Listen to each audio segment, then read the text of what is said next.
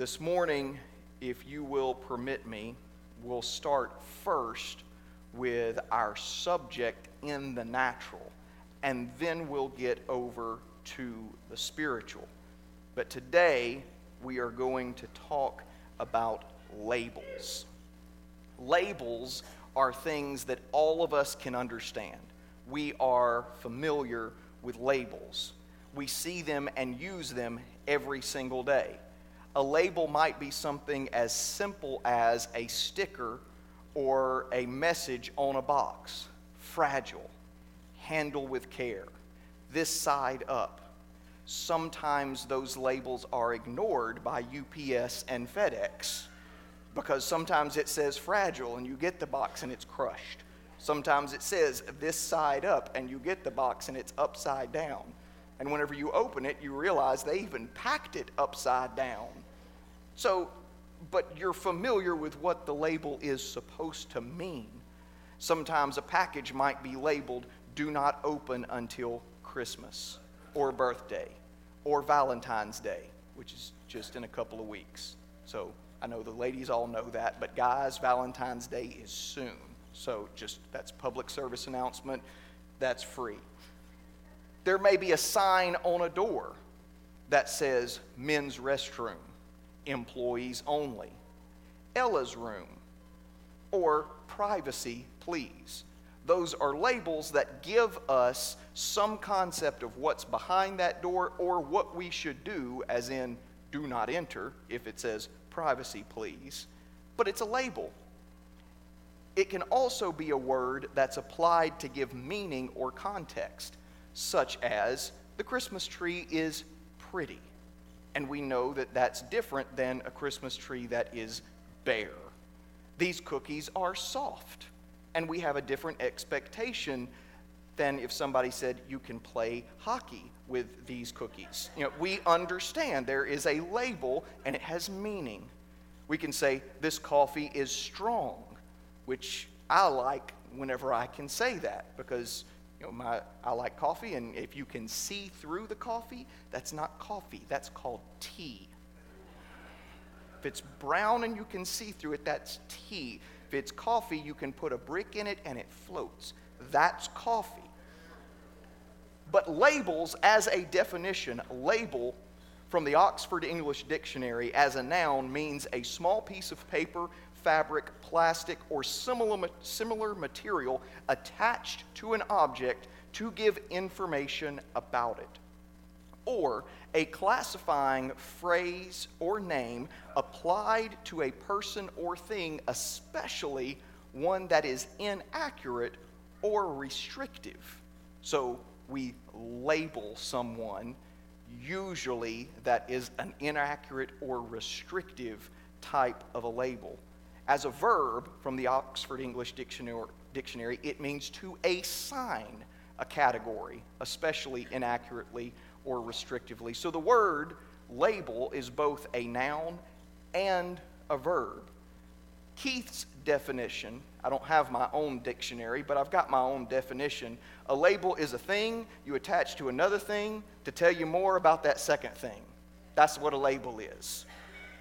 But labels are not always just on items.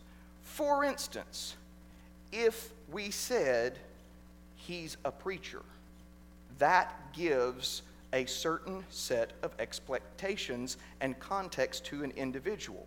The way the label is used and the situation it's used in can also alter our perception. So for instance, if I say he's a preacher, we nod. Yes, that fits our expectations. We know him. That's our pastor. He's a preacher. Yes, that is absolutely true. If somebody says he's a preacher, we say, yeah, he's a preacher. But what about this one? He's a preacher. That is a man in a Superman costume with a cape and a fanny pack and gloves. If I say he's a preacher, you have a different set of expectations because the label does not fit with your idea of preacher. Now, actually, in truth, this man, his name is Andra Brian Stefanoni, and he is actually a street preacher up in the Midwest and the Northeast. He used to just preach on the street, just in plain clothes, and he's had stuff thrown at him. He's been arrested for loitering and for disturbing the peace because the police would tell him to move on, and he just kept talking about the name of Jesus, and they ended up arresting him. And then he got this idea. He said one day he was praying, and he got this idea. Everybody loves Superman. So he found a Superman costume, and if you could see the picture up close, it has an S, but instead of Superman, it says Jesus across it. And he said, everybody loves Superman. He said, so now people take pictures with me, and I get to tell them about Jesus. He said, I hadn't been arrested since I got the Superman costume. But he stands on the street and preaches. But initially, whenever I said he's a preacher, your first reaction was, oh, really? Or what? Or no. Because a label comes with expectations. So what's the point of that comparison? The labels that we place on things set our expectations of what those things are or will be. See, labels are in one sense very restrictive. An object may have an infinite number of possibilities of what it could be until a label is placed on it. The realm of possibilities are then restricted to a very narrow definition of expectations for that label. We expect the object to match what we think that label means. And here's an example. Let's say you walk down a long hallway, and at the end of that hallway is a door. There could be anything behind that door. You have no idea if it's unmarked and unlabeled. If somebody told you to open that door and gave you no other information, you have no idea what you would find. However, if there was a label on that door that said men's restroom, then you have an expectation of what you will find. You don't expect to be able to eat off the floor or the counter surfaces in that room. You don't expect to open the door and find a garden or an apple tree. You don't expect to open the door and find a fluffy pink unicorn. You've got expectations because of that label. The point is, out of all the realm of possibilities of what might have been behind that door, the label narrowed what we expect and assume to be behind that label. Just like our example of the two men with the same label, when a thing doesn't match our expectations and what we perceive the label to mean, sometimes we're confused, we're annoyed, we're upset, we're even angered. And there are times when we are pleasantly surprised that a label doesn't give the whole picture and there was something better behind it, but in most instances, that is the exception rather than the rule. That's how labels work in our own understanding. But God has a different idea, because in the kingdom of God, things are upside down and backwards. So when God places a label, it does two things. It restricts and cuts away all of our definitions, but it opens up infinite possibilities for what He can do. So we're going to look at Acts chapter 10, and to really understand what's going on in this passage, you need to understand a little bit of background about the labels of that day. Jesus and His disciples are Jews, or Israelites, from the nation of Israel. The Israelites were God's people, not because they said so, but because God said, "These are my people, I am placing my name on this group." Now, under the law, it was not lawful for a Jew to go into the house of a Gentile, nor was it lawful for Jews to associate in any way with a Gentile for long periods of time. And Gentile was a broad term that meant anyone that is not a Jew. If you were not a Jew, you were not born with the Jewish bloodline, you were a Gentile. Whether you're American, Asian, whatever, you're a Gentile. And so anyone not from Israel was considered unclean, not worthy, and less than. And I know it's a socially charged topic, but it really was racism on a global scale. Everyone not a Jew was completely unworthy of everything. This was not God's design, but it was the Pharisees and the Sadducees that had warped God's design to be this thing. And if you want to know more about how the Pharisees and Sadducees' perspective and their perspective and interpretation of the law differed from God's, go read Matthew chapter 5, 6, and 7, and then go listen to Brother Chris's podcast from Sunday morning since June on the Beatitudes, and it'll break it down for you. We don't have time for that today because Sister Lacey had my notes. For those of you that were here Friday, that was 10 pages of notes. Now it was printed out at 18-point font, so it'd be really big. I have 16 pages of notes today. So I'm just saying, I told you I had my notes. I'm not going to go through all of the Beatitudes today. But what I am going to do, and one reason that my notes are so long, is we're going to go through the entire chapter of Acts chapter 10. So it's only 48 verses, so it's not tremendously long, but it tells a story, and I want you to see the story in context so you understand how God changes labels. And you may remain seated as I read this because I'm going to read the whole chapter and pause as I go through it. But Acts chapter 10, starting in verse 1, it says, "There was a certain man in Caesarea called Cornelius, a centurion of the band called the Italian band." Now, he was a Gentile.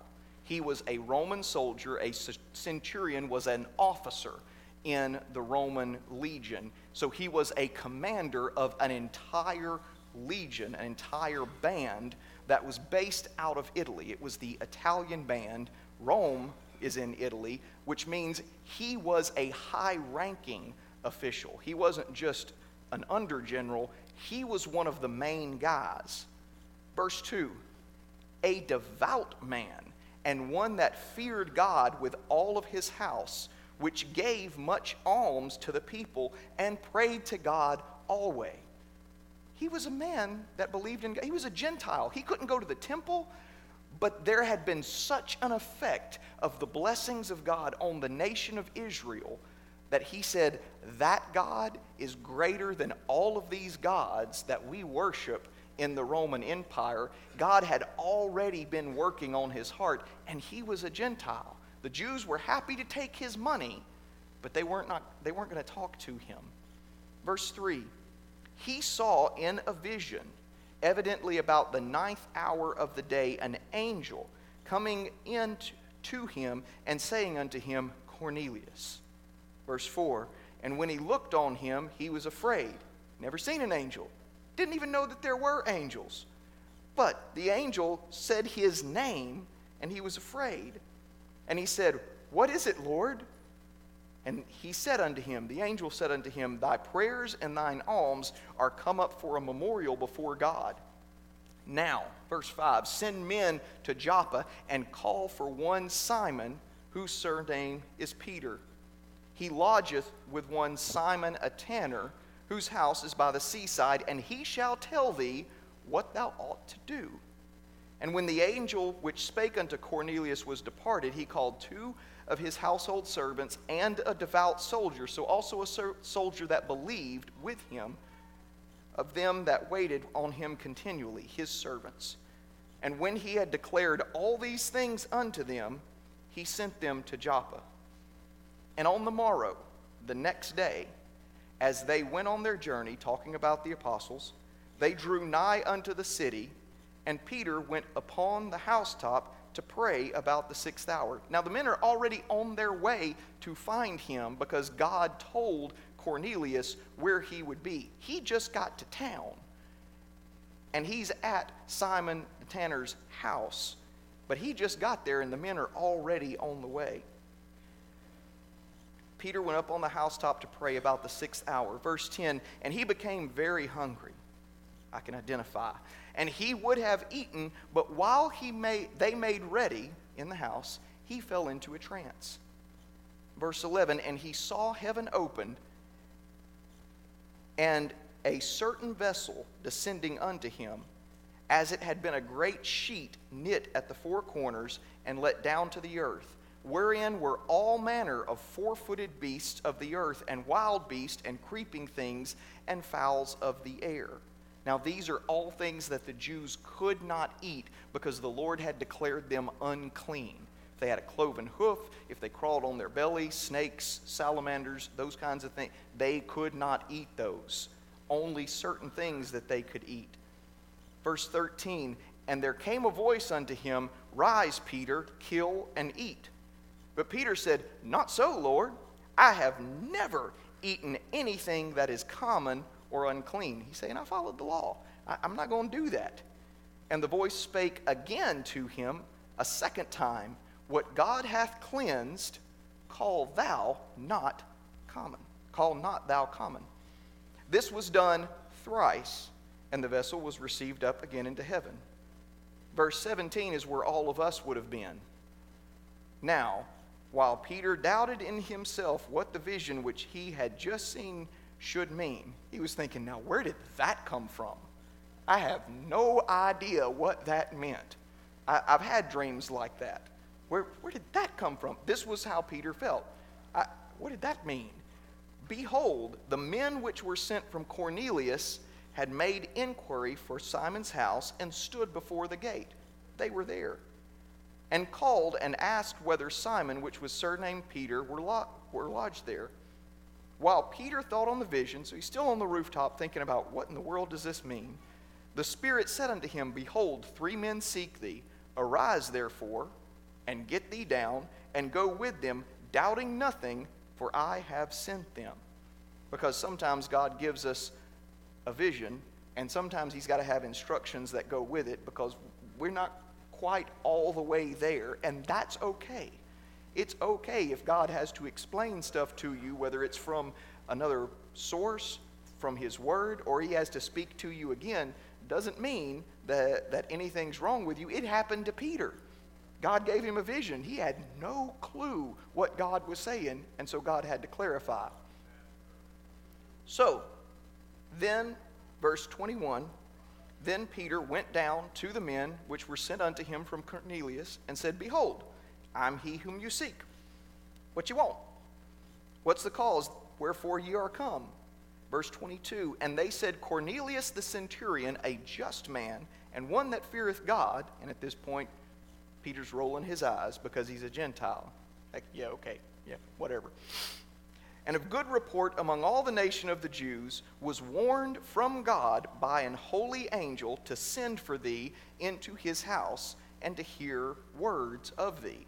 If it had not been for God's message, doubt nothing, go with them, Peter would have said, Nope, sorry boys, no can do.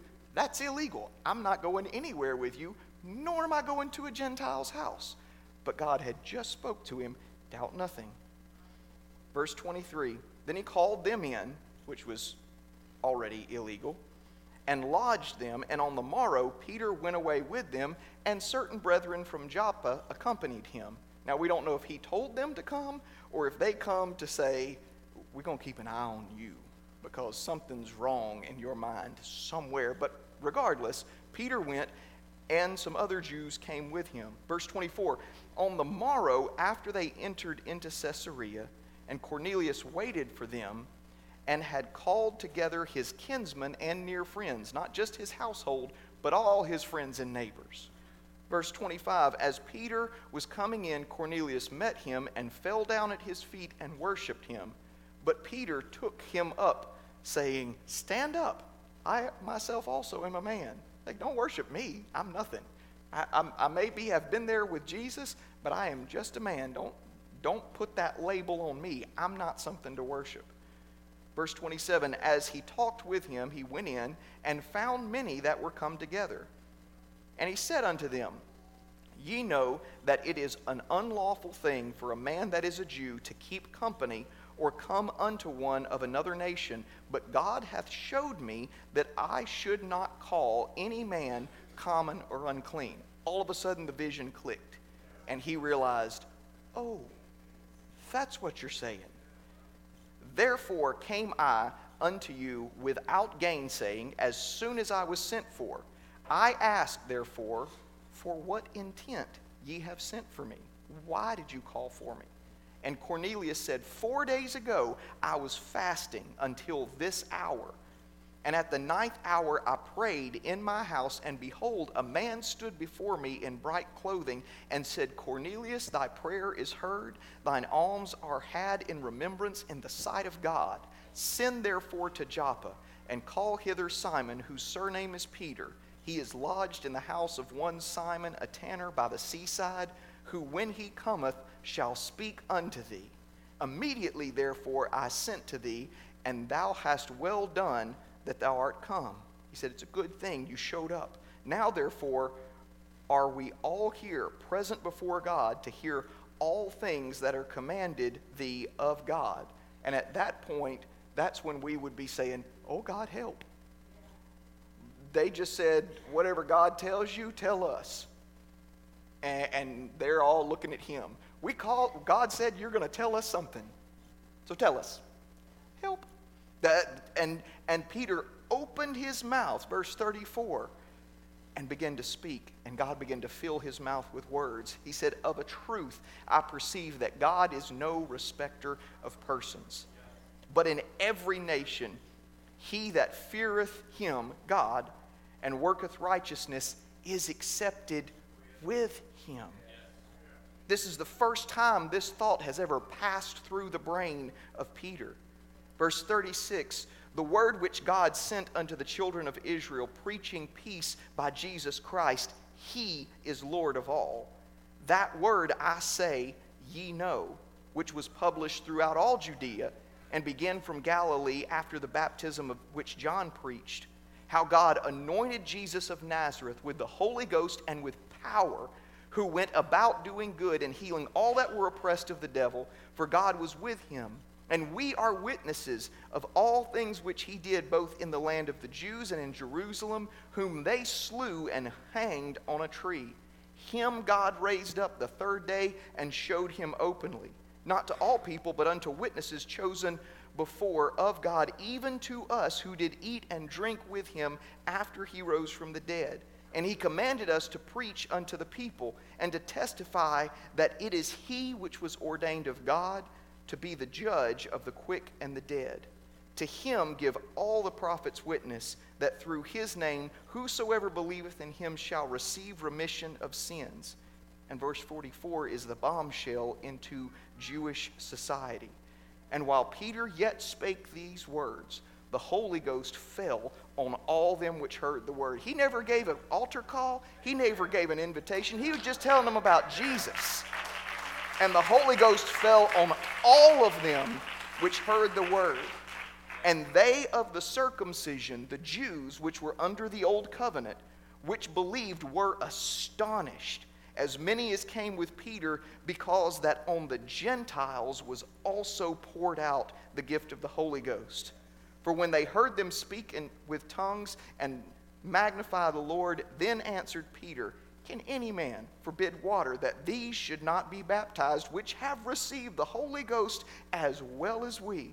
And he commanded them to be baptized in the name of the Lord. Then prayed they him to tarry certain days. The Gentiles were labeled unclean, but God completely flipped the script on salvation. Up until this point, only the Jews had received the Holy Ghost. Nobody else. Nobody else had even been preached about salvation or forgiveness of sins or offered the opportunity. But then God said, I'm changing the label. You called it unclean and common, but I call it clean and I call it mine. So see, we are not the only ones who place labels. So does God. Because God ripped one label off and put his label on it and said, this is now mine, and now the possibilities are unlimited. So, to illustrate the point, we are going to have an object lesson.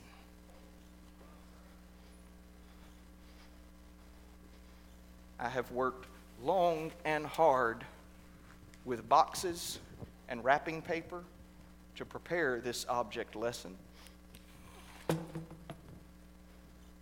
Thank you, gents. You put that one in the back. bring me this one, put it right here in the middle. Now, if you say, well, that box looks like maybe for a hot water heater. Yep, sure is. Sure is. It's for a hot water heater. Good friend of mine, Brother Kevin, they put it in a house his crew was working on, and I just happened to ask him, do you have some boxes, some stuff that you, because I need some boxes for Sunday. And he said, I've actually got a couple at a house. They're there. And I was asking him this on Tuesday, and I got them on Thursday. Exactly what I needed, because whenever you need something and you pray about it, then God says, this is who you go and ask. Just like the man Cornelius asked God, what am I supposed to do? And God told him, go and ask for Simon Peter. I needed boxes, and so I prayed. I said, God, who do I need to go and get? God said, call Kevin. I called Kevin. He said, I got boxes. It's what God does if you'll let him. Brother Mason, if you would come up here and help me just a second. All I need you to do is just sit here and pull off this duct tape. You just sit right there. I just need you, I'm going to cut pieces off. I just need you to have me another piece ready. So this box is going to represent us. It's torn. It's got a big cut in it. It's upside down, which sometimes we feel like we are as well. It's got labels and pictures on it already. Tells you to use a forklift, to use a hand cart. It tells you not to get it up too high on the forklift, because if you've never driven a forklift, you don't want to get up too high, otherwise the forklift falls over and then you got a mess. But it's already pre-labeled and damaged, which is how we many times come to God, with labels already been placed on us by ourselves, by somebody else, and we're damaged goods. And so we come to God, and maybe we're going to an AA meeting. Maybe we start coming to church. We're trying to do good. We're trying to do the best we can. And so we begin to put duct tape to hold this thing together, because we want to not have all of our stuff and all of our issues hanging out in front of everybody. We want to seem like we have stuff together. We want, even though we know everybody's got damage, everybody's got questions, everybody's got issues, still, when we come to church or we come to the Lord, we don't want all of our stuff showing everywhere, and we don't want all of our issues leaking out all over everything. So we go to some classes, we get some advice from pastor, and we do all of the things that we know to do to try and put ourselves back together. And in the end, we may even accomplish getting a little more stability in our lives, because there is no place like the presence of God and like being in church with God's people to help. Even if you're not doing anything else but showing up at the house of God, there is still benefit in being with God's people. And so it can lead you into stability and to some measure of peace and comfort. But there is only so much that man can do. And there is only so much stability that we can get for ourselves. That's all I'll need of those for right now. Just hang out there in case I need you in just a second. So this box now, I have repaired the tear in the box. It's fairly stable, but it's still got its own labels, and it's still got everything and all the baggage that it came with. But then at some point, we come to God and we say, God, I need you to do something with my life. I don't want to just be this.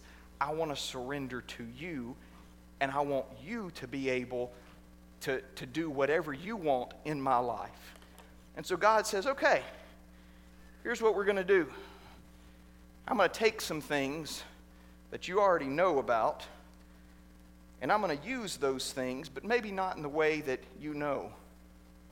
This wrapping paper is going to represent what God does with us. This wrapping paper has snowflakes, it's got trees, it's got presents, it has hedgehogs with scarves and hats, which don't seem to go with anything, but they're there. And sometimes the things that God uses to help us are things that are already known, actions that we're already familiar with, but maybe they didn't come together all at the same time. People read books, they read Facebook posts all the time, and God says, now try reading the Word of God.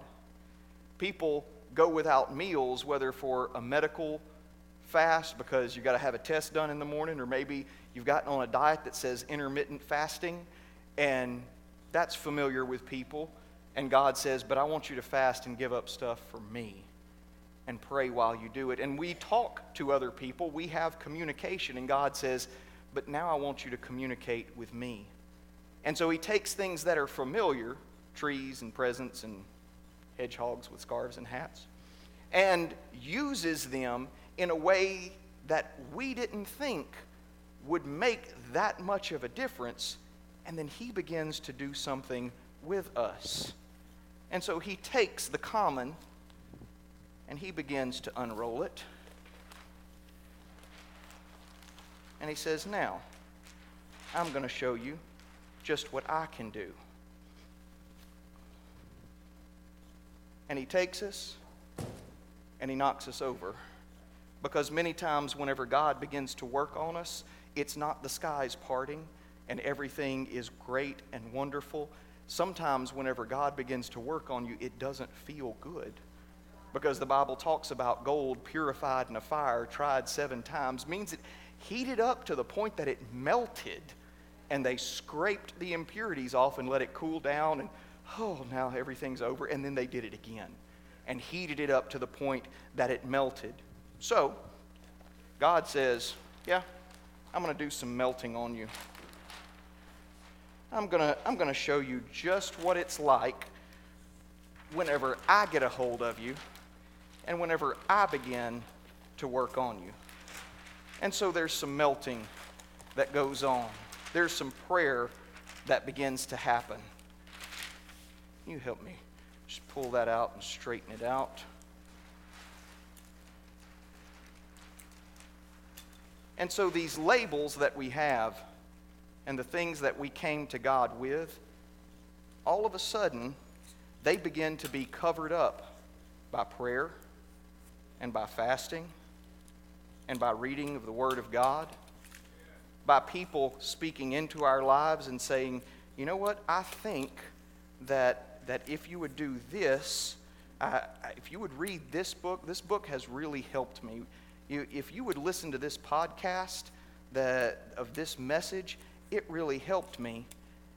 And we begin to get strength, and we begin to get peace, and God begins to take our labels, and he begins to cover them up. And the things that the world used to say about us, loser, drunk, drug addict, absent father, absent mother, all of a sudden those things are covered up because God says, I'm building stuff into you. I'm repurposing you for what I want to do. But you see, it's not easy going through the process of letting God do this, because right now I'm starting to sweat. Because work takes time. And it makes the sermon a little long. But there's nothing that God does in you that is usually a quick thing, because as Brother Tenney famously said, we live in a microwave society and we've got a crock pot God. And so we begin to have all of those labels covered up. And now on this box, you can no longer see the labels about the hand cart or the forklift And in fact, a lot of the tear and the cut is completely gone away because it's been covered up with God's holiness and God's righteousness, and it's a clean slate. And God says, okay, now I can start working with you. I can start doing some things for you. I can start showing people this is what God can do. But it doesn't start with just one time. I'm going to do another piece of paper. And God knocks us down again. Because there's still work to be done.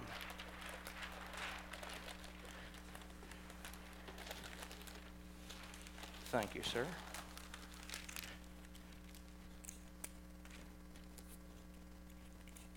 And the labels begin to completely go away.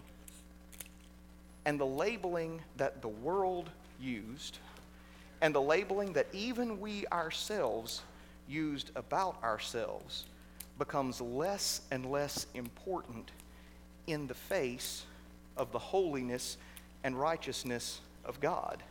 And you can say, well, Brother Keith, that sounds really good, but that holiness and righteousness of God, I'm not holy, I'm not righteous, and you know what? You're absolutely right. You're not. Neither am I. And as sacrilegious as it may seem to you, neither was Brother Briggs, and neither is Sister Briggs, neither is Brother Bruce, neither is Sister Donna, because our righteousness is as filthy rags. It's only whenever His righteousness begins to cover us, that's when we are righteous.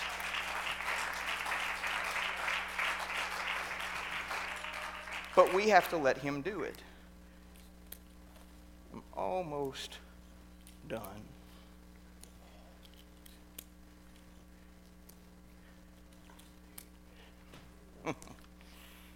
Now, this is where it gets really interesting.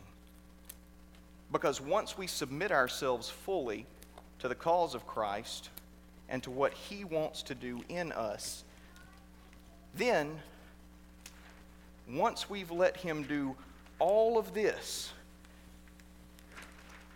then we become a clean slate, and He can begin to write labels. But you may say, Keith, that's nice imagery, but do you have scripture to go along with that? Sure, let's prove all things, shall we? Isaiah chapter 1 and verse 18. Come now, let us reason together, saith the Lord. Though your sins be as scarlet, they shall be white as snow. Though they be red like crimson, they shall be as wool. 2 Corinthians 5 and 17. Therefore, if any man be in Christ, he is a new creature. Old things are passed away. Behold, all things are become new. Revelation 7 and 9. After this I beheld, and lo, a great multitude which no man could number, of all nations and kindreds and people and tongues, stood before the throne and before the Lamb, and clothed in white robes, and palms in their hands. And then skip down to verses 13 and 14. And one of the elders answered, saying unto me, What are these which are arrayed in white robes, and whence or where came they? And I said unto him, Sir, you know. And he said unto me, These are they which came out of great tribulation, and have washed their robes and made them white in the blood of the Lamb. So then we become something, a clean slate for God to write on us. And what does He say about us? John chapter 15 and verse 3. Now ye are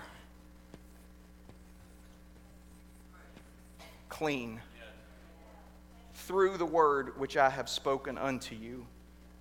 Acts chapter 26 and verse 18. To open their eyes and turn them from darkness to light, and from the power of Satan unto God, that they may receive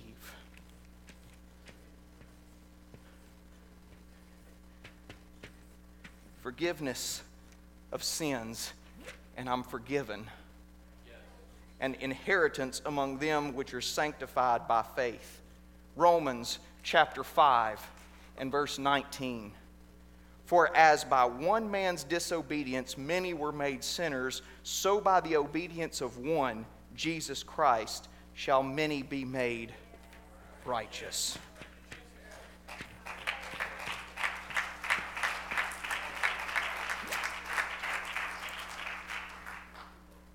1 Peter chapter 2 and verse 9.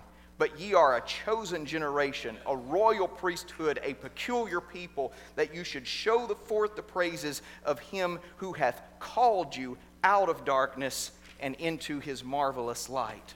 And I am now called. John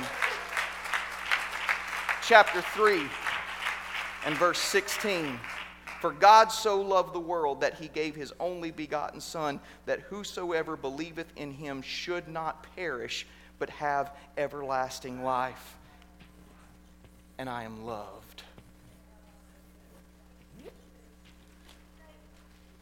Sister Michael, did I give you one more verse in Matthew? I can't remember if I put it on there. Matthew chapter 13, 45. It didn't show up on my iPad notes. Again, the kingdom of heaven is like unto a merchant seeking goodly pearls, who, when he had found one pearl of great price, went and sold all that he had, gave his only begotten Son, and bought it. And God calls us priceless. That's what he says about me. In spite of all the labels that I had, whenever I come to him and he begins to put his grace and mercy over me, then he says these about us. God places the labels on us. He determines what their possibilities are, but it's our responsibility to maintain them, and sometimes that gets hard. Life is not always easy. The enemy has had several thousand years to watch and study us, and he was cunning to begin with. So temptation is not always going to be to get you to do something that is overtly wrong, but many times temptation comes in other forms. And sometimes the enemy wants to alter these labels that God has placed on us. So sometimes the enemy says, well, you know, that stuff he used, that prayer and that fasting and all that, there was some red in there, there was some black in there. Look, this is a much simpler pattern. Still got red, still got black. It's got squares, it's got lines. It's much easier to work with. It's not nearly as complicated. If you'll just not try quite so hard. Maybe all that prayer and all that fasting, it's so hard. And look, get another piece of duct tape. I said, look, let's do this, man. It's going to be so hard for you to maintain all that because, yeah, God gave you those labels, and dude, those are awesome. Those labels are just phenomenal. Love your labels. They're great. But you know what? Let's try something that's a little bit easier. Just tear me off a piece. And then one more after that. And what we're going to do is we're still going to give you this clean slate that God can write on. But you know what? It's not going to be nearly so hard. And look, it's still white. It still looks just like what you had before. It's still a clean slate that God can write on, but you're not having to pray like every day, and you're not having to fast all the time. And, look, I understand sometimes there's that series on Netflix, and it just, it's really good, and everybody's talking about it. And so, yeah, maybe Brother Bruce wouldn't watch that, but it's fun. So why don't you just go ahead and watch it, and it's gonna be, it's not that bad. It's okay. And the enemy instead of having to get you to do something that's overtly bad, gets you to be okay with good enough.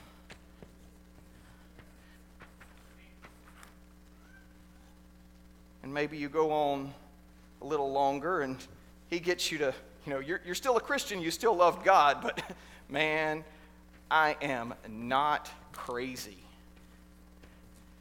Some of those Christians, they just go way out and they are crazy. I'm not crazy. Y'all don't have to be afraid of me. And I still believe, but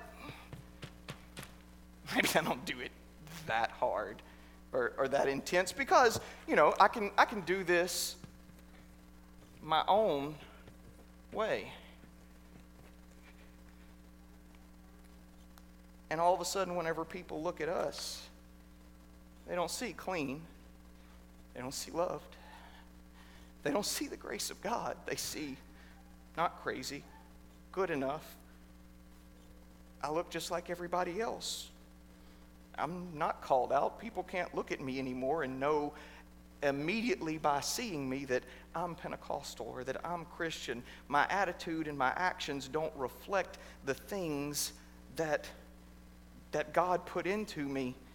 And so then I look at myself and I look at the difference between what I used to be and what I am now, and I begin to put more labels like I feel dirty and I feel unclean.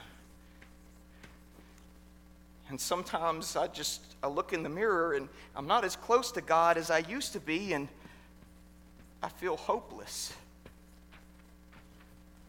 If I let it go long enough, and I end up feeling lost. And I begin to put labels on me on top of the labels that the enemy has put on me that were never intended to be there. But 2 Corinthians 6, 17 and 18 says, "Wherefore come out from among them, and be separate, saith the Lord, and touch not the unclean thing. And I will receive you, and will be a father unto you, and you shall be my sons and daughters, saith the Lord God Almighty." 1 Peter 1 and 16 says, "Because it is written, Be ye holy, for I am holy." Come out and be are things we do. They are actions that we take to apply the labels that God uses to us. And 1 Peter 1 and 16 is an echo of Leviticus 11 and 44 from the Old Testament, where God says, "For I am the Lord your God. Ye shall therefore sanctify yourselves, and ye shall be holy, for I am holy. Neither shall you defile yourself with any manner of creeping thing that creepeth on the earth." So whenever I'm here, or whenever I'm just the box, how do I sanctify myself? I start right here by refusing this garbage altogether and refuse the enemy's labels. The enemy has tried to put a label that limits my possibilities. I could be anything in God, but good enough limits my possibilities. And so I refuse to believe what the enemy says about me. I am who God says that I am. So what I do is I begin to hit my knees in prayer and say, "God, this is not me. I've let myself become this, but this is not me. And in the name of Jesus, I'm taking this one off. And I'm taking that one off. And I'm taking this dirty and good enough off, because I am clean, and I am loved, and I am forgiven, and I am priceless." And you want a label? I'll give you a label, devil. We're going to label all of this "return to sender." And you can keep your labels. And you can keep your good enough, because I choose to sanctify myself with God. I am who God says I am. I am clean, and I am forgiven, and I am righteous, and I am called, and I am loved, not by anything that I have done, but by everything that He has done for me and in me.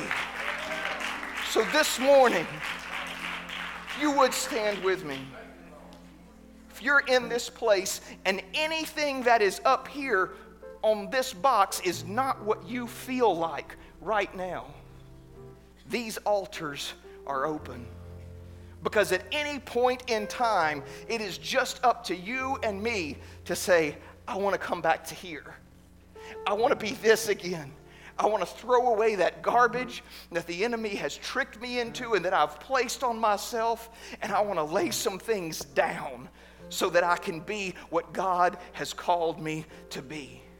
The rest of this service is between you and God. Whatever you need to throw in the trash, these altars are open or your pews are open. You can do it right there. You can come up here, whatever you want to do. To all of our visitors, thank you for being with us. I'm sorry that I went so long, but God is calling out to somebody to take some things and throw them to the side so that His labels can be what the world sees when they look at you. This morning, God is calling for more than just those that feel like that they're all the way gone. God is calling for people who don't pray as much as they used to, who don't fast as much as they used to. God's calling us to consecration because the harvest is bigger than what we can do on our own. Do you realize there are only 40,000 some odd Pentecostals in Louisiana? 40,000. There are approximately 2.2 billion Christians worldwide and 8 billion people on the face of this planet. Do you realize how long it would take to be able to minister to 8 billion people with just 40,000 of us? It would take us approximately 145,000 years with 40,000 people to reach the remainder of this world. There's not enough of us to be able to do the work in the little time the world has left, which means all hands must be on deck. Because with one reaches one, then there are two. And if each of those two reach one, then there are 4, and then 8, and then 16, and then 32, and God can multiply. But God is calling us to consecration. God is calling us to lay down things so that He can speak to us. So this morning I invite everyone that will, before you leave here, don't just, oh, that was a good sermon, oh, that was a good song. Spend some time on your face before God and say, God, what are you requiring of me? What can I tear off and what can I lay down so that you can use me how you want to use me?